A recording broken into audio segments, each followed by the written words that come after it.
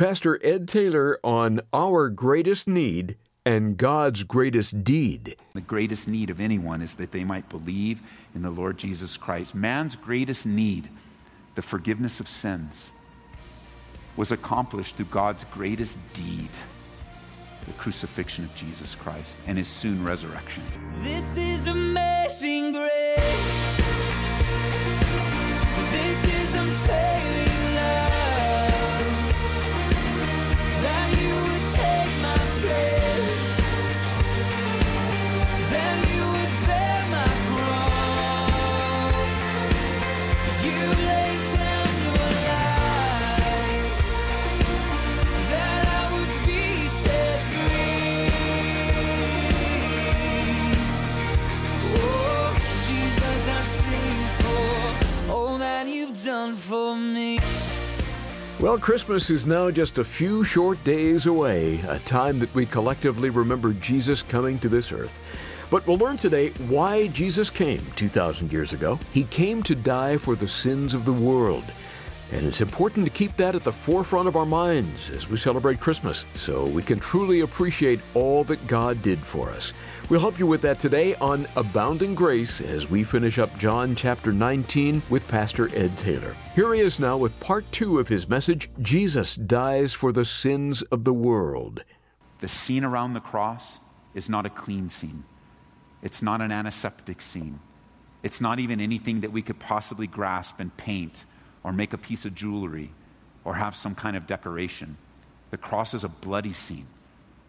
It is a horrific, torturous scene filled with pain and sorrow and desperation.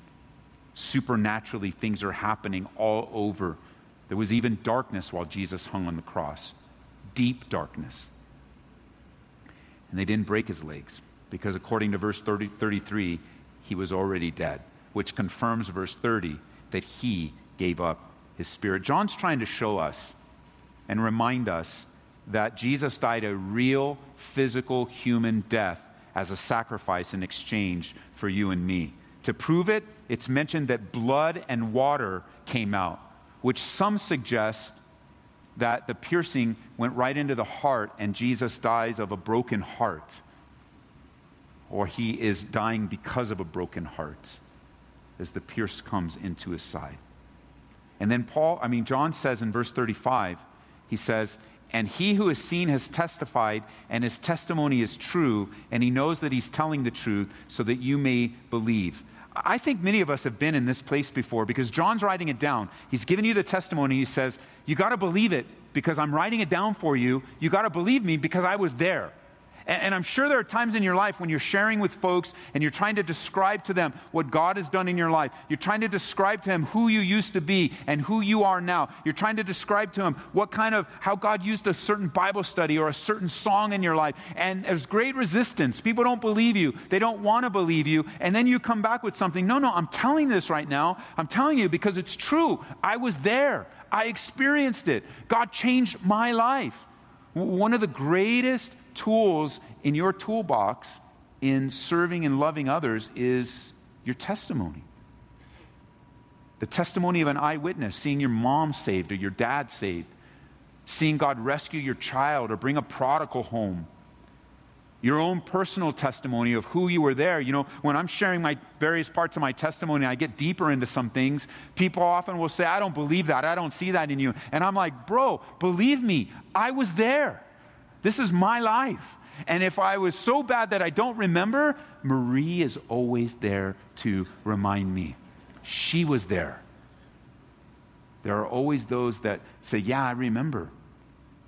The radical change in your life is nothing short of a miracle. You're right. Salvation is a miracle in our lives.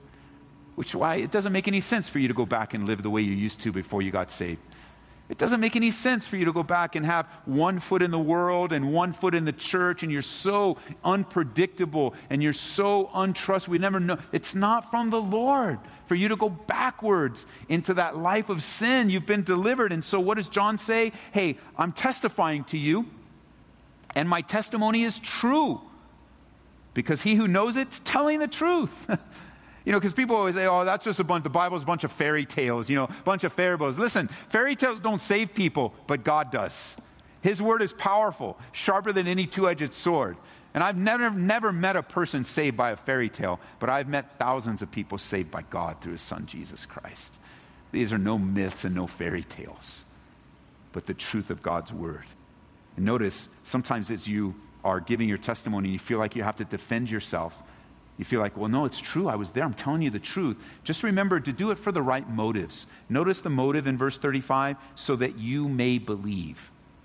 You may become so defensive and you might take offense that somebody calls you a liar or doesn't believe you or makes fun of you. And your defense might all be self-protective.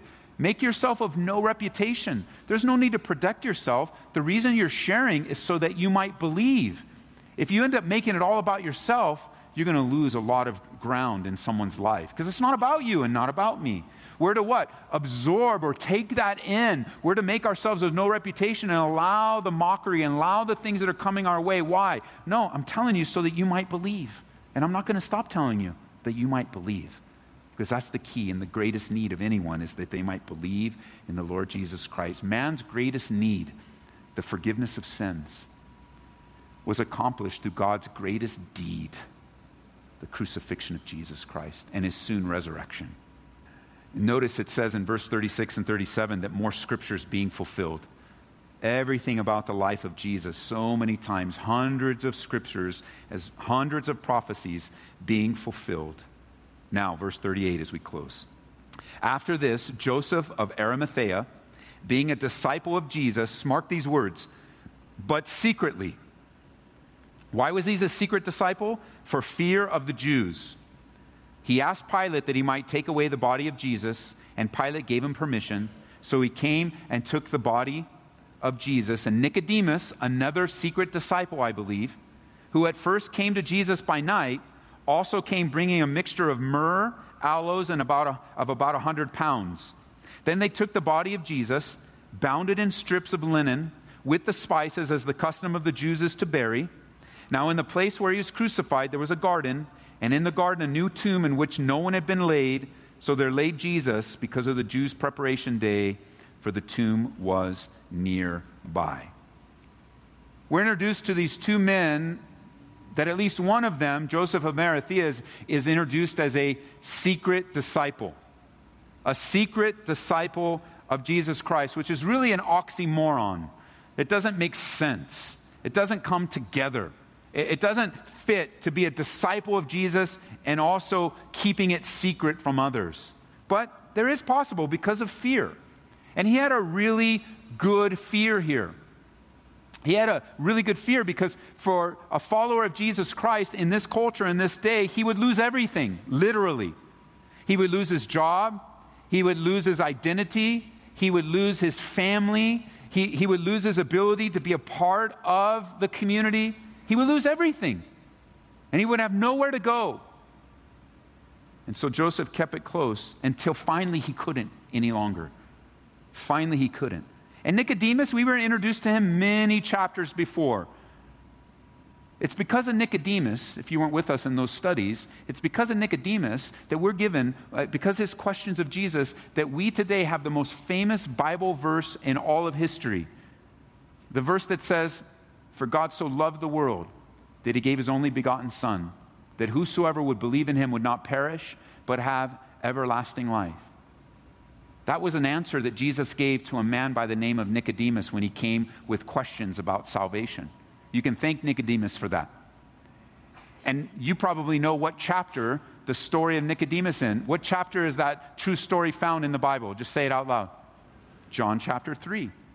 Now, I was looking back recently. We started studying the Gospel of John about 3 years ago. So many of you weren't with us there, but we're on study number 99 today. So if you want to go back and listen to the previous 98 studies, they're all up on the web. And you can go back because it's a fascinating insight on this man Nicodemus. No longer is he keeping it a secret. The death of Jesus Christ has captivated them once and for all. Joseph comes and says, "I want to bury him and give him a burial." And Nicodemus says, "I want to make sure his body is taken care of." Secret disciples no more. Secret disciples no more. But thinking of secret disciples, it reminded me that there are actually two kinds of disciples when it comes to secrets. Secret disciples and disciples that keep secrets. And neither one of them are from the Lord. Maybe that's you today. You're the secret disciple where you're embarrassed and ashamed of Jesus Christ. And God is going to bring you to that place finally where you no longer keep it a secret. A lot of it has to do with our culture, the way we were raised. The way we were raised, especially my dad was like this. Politics and religion are private matters. Now, politics these days aren't so private anymore, but religion seems still to be. Where it's just my religion is between me and God and it's not supposed to be public. But that too is not found in the scriptures. Your relationship to God was intended to be public. It's intended to be known and shared and shouted abroad. When Jesus summarized the law, when he summarized the scriptures, he said this: you're to love the Lord God with all your heart, soul, and mind, and love your neighbor as yourself. It's not only, the love of God is not just to be experienced, but to also be expressed. But there's also another disciple, and that is, maybe you're here today and you're a disciple that keeps secrets. Secrets. The kind of secrets that you would put in a shoebox and tape and put at the back of your closet hidden away. The kind of disciple that stops at different places on the way home and is a little bit late but doesn't want to share where you've been stopping. The kind of disciple that does things on the side, doesn't tell the boss, knowing that he or she is breaking the law. The kind of disciple that is so tech savvy that you know how to work around all the different browsers, and you know how to clear the history, and you know how to VPN behind something, and you know how to secure and put in a folder that nobody can go, where nobody can get into, and it is secured with passwords and clicks, and nobody knows because you've got it all hidden away. You're a disciple that keeps secrets and living in the shadows. And that's not from the Lord. I mean, if you're that kind of person, because I recognize that in our fellowship, there are a lot of smart people. You guys are incredibly intelligent and love God. And you're able to hide things on the computer, and you're able to use your phone this way, and you're able to get around, and people around you don't know as much as you do, and you're able and you're able to hide something in that corner of the loft or the corner of the half basement that you have. You're able to get around these things. You're able to time it just right so nobody really asks questions, and you're able to lie your way out or minimize. You're able to get through because you're a smooth talker. And if you're here today and you'd say, you know, Ed, I'm hiding things and just everything's just fine because I'm getting away with it. Like, none of us know. As I'm talking right now, your heart starts to skip a little beat. Wondering if I know. I don't know. I don't know. But if you think you're hiding anything, you're lying to yourself. You're not hiding anything. Okay, so we don't know because we check your browser, we don't see anything. Oh, we don't know because that folder's encrypted and you can just delete it. And you know how to change a hard drive. And you know, maybe that's true. And maybe there is something, and I'm not going to go through your closets or look through your cabinets. You're right, I won't know. And all the people that have access aren't going to know either. And you're like, well, then I'm confident I'm getting away with it. You're not. You're lying to yourself. Because the Bible couldn't be clearer. Not only are there not to be secret disciples, but there are also not to be disciples that keep secrets, because the Bible says that everything in our lives is naked and open to God. There isn't anything hidden from God's eyes. And you're only prolonging the pain and the difficulty with your spouse or with your kids or with your friends or with yourself, thinking that you can continue to hide secrets and get away with it. You know, as a secret disciple, you kind of got this guilt and condemnation because you have the opportunity to share, but you don't share. And then you beat yourself up and go, oh, man, why am I so afraid to share? Why am I? And you just kind of walk around with this heavy burden. But if you're a disciple that keeps secrets, the burden's even worse, because every single day you wake up to a new lie and a new deception, and you got to cover up one to cover up another. And then you get that sense of the Holy Spirit. Okay, just come clean today. And you go, no, I'm not coming clean today. And your heart gets harder, and layer after layer after layer, to what the Bible describes that you will sear your own conscience with a hot iron. Neither one is from the Lord. God's desire is not for us to be secret in our relationship with Him, and God's desire is not for us to keep secrets from one another. But rather, the Bible says in 1 John chapter 1 that if we walk in the light, as he is in the light, we have fellowship with one another, and the blood of Jesus Christ cleanses us from all sins. But if we live in the shadows, the Bible describes God as light, and with God there is no shadow of turning. No shadows with God. No little nooks and crevices where you can hide things. God is light, and he sheds light on everything and everyone. We don't want to live in the shadows. We're believers in Jesus Christ. Our sins have been forgiven. We have been freed. Now that freedom gives us the ability to have a real relationship with one another based on the facts, based on the truth, based on our own imperfections, the love of God being the lubricant that keeps our relationship going. Forgiveness flows when we confess. You'll never experience forgiveness. You'll never experience the full weight of being forgiven until you confess and repent. And that's just a word of the Lord for some today. It's easier to look at the secret disciple. Oh, no, that's not me. But what about the disciple that keeps secrets? This is such an important principle for us here at Calvary, that with the children, both in Sunday school and also the Christian Academy we have here, with the children, we do not encourage a culture of secrecy with kids. We don't encourage the kids to keep secrets. If they begin to use that word and, teacher, can I tell you a secret? Or can you keep a secret? Or pastor, I've got this secret. We're going to take that very gently and we're going to turn around and say, we don't keep secrets here. I'd love to hear a surprise. I would love to hear what's going on. But we teach the kids, as young as we can. That's our way of helping the kids understand that principle. You got to walk in the light. Be truthful and honest with everything. Let's not hide anything from each other, but let's walk in the light. And we, as children of God, would do well to follow the same thing. There's no secrets. And finally, for Joseph and Nicodemus, they're done. No more secrets. We're casting our whole life in with Jesus. Joseph, he provides the tomb. Nicodemus provides the preparation. Let me quote to you how it's described what was happening here at the end of chapter 19.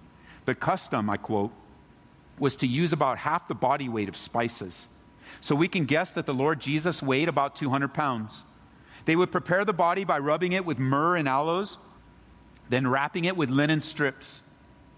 That would seal it, keep out the air. They would begin with a finger, and then they'd wrap all the fingers that way. Then they would wrap the hand, then they would wrap the arm, and then the whole body. In other words, they wrapped the body of the Lord Jesus very similar to that of a mummy. John mentions specifically that they wrapped the body in linen cloths using the spices because that was a very important detail for him. And they buried him in this tomb, it says in verse 41, that was in a garden. If you go to Israel with us, our last stop on the tour is a place known as the Garden Tomb. It's right up against a large hilly area that if you look at it, it's not so much now because of the erosion, but they have some pictures of that hill where if you look at it at right the angle, it looks like a skull, Golgotha. And then down below that, in this little valley of an area, is a little tomb. And they walk in, they give us a presentation, and they show us how this place outside of the original city walls, up against Golgotha, it's been a very busy commerce area. Right now there's an Arab bus station down there that's very loud and noisy. Then they put a Muslim cemetery up there attempting to desecrate the whole area. But this garden is like a small little place of quietness. And that's the last place we take communion there.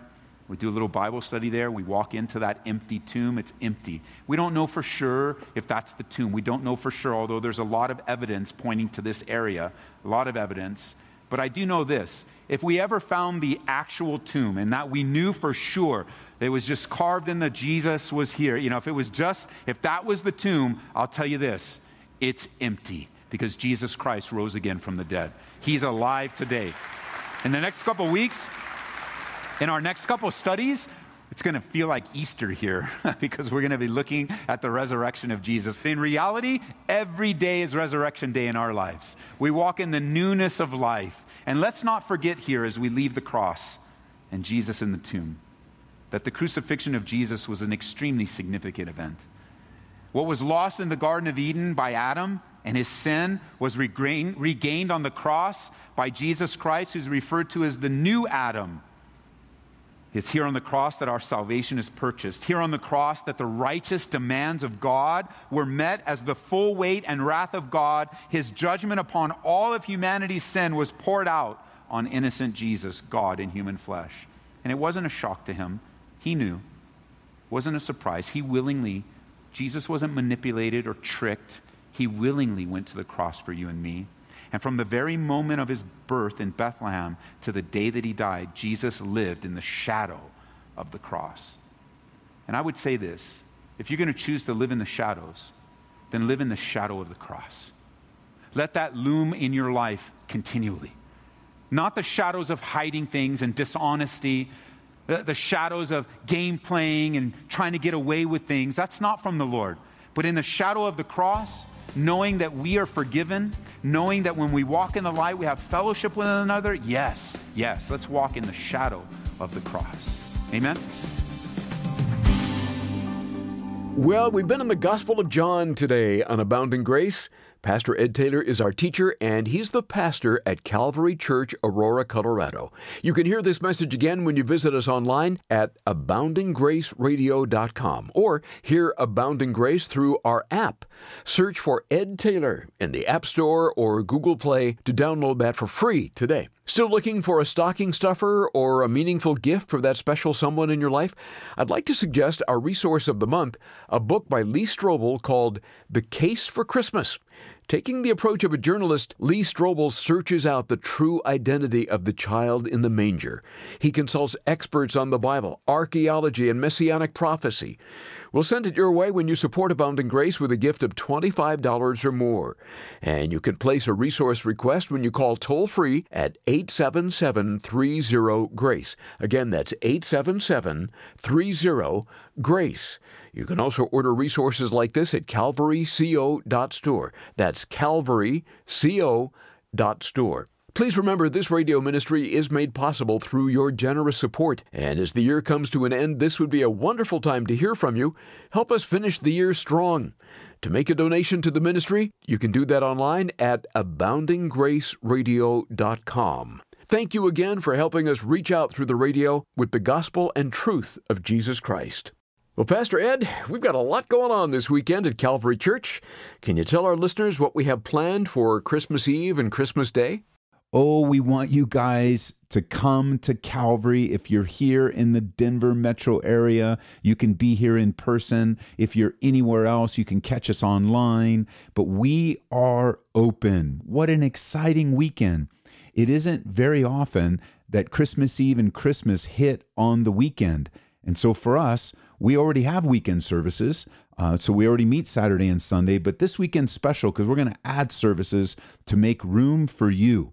On Saturday, we're here at 2, 4, and 6 p.m., all three of those services. And then Sunday morning, we are open. We will be worshiping on Christmas Day, celebrating the birth of Jesus Christ at our regular service times, 8:45 and 10:45. Those are all mountain times, so if you're going to tune in from afar, those are mountain standard times. But Saturday, 2, 4, and 6, all streamed live. Go to calvaryco.church. And then Sunday morning, 8:45 and 10:45. We're excited. We are rejoicing. That's the theme. Rejoice, rejoice. And we're looking forward to it. We'd love to have you be here in person. Bring family, bring friends. And let me just say this. Don't make fun of people that only go to church on Christmas and Easter. Please don't make fun of them. I mean, don't make fun of people, period. But don't make fun of people. If you come to Calvary, you have someone watch online, I am not going to make fun of them. I am happy they're in church. I'm happy that they came as a response to an invitation or that they're seeking the Lord on a high holiday. We're not going to make fun of them. We're going to encourage them. We're going to love them. We're going to love on them. We're going to preach the gospel to them. We're going to celebrate together. Oh, what a glorious weekend. And no way, we got calls all for the last few months. Are you closing on Christmas? Are you closing on Christmas? No way. Why in the world would we do that? We are open, especially on this glorious day. 5 services for the weekend. Come to one of them, come to all of them, but we'll be here. If you missed any of that, drop by calvaryco.church. And if you're outside the area, that's also the place to go to watch our live stream. Just click on Online Campus there at calvaryco.church. We heard today the details surrounding the death of Jesus, but he didn't stay in that condition. Jesus is alive. And we'll share this most glorious truth next time on Abounding Grace with Pastor Ed Taylor. This is amazing grace. This is unfailing love. That you would take my place. Then you would bear my cross. You laid down your life. That I would be set free.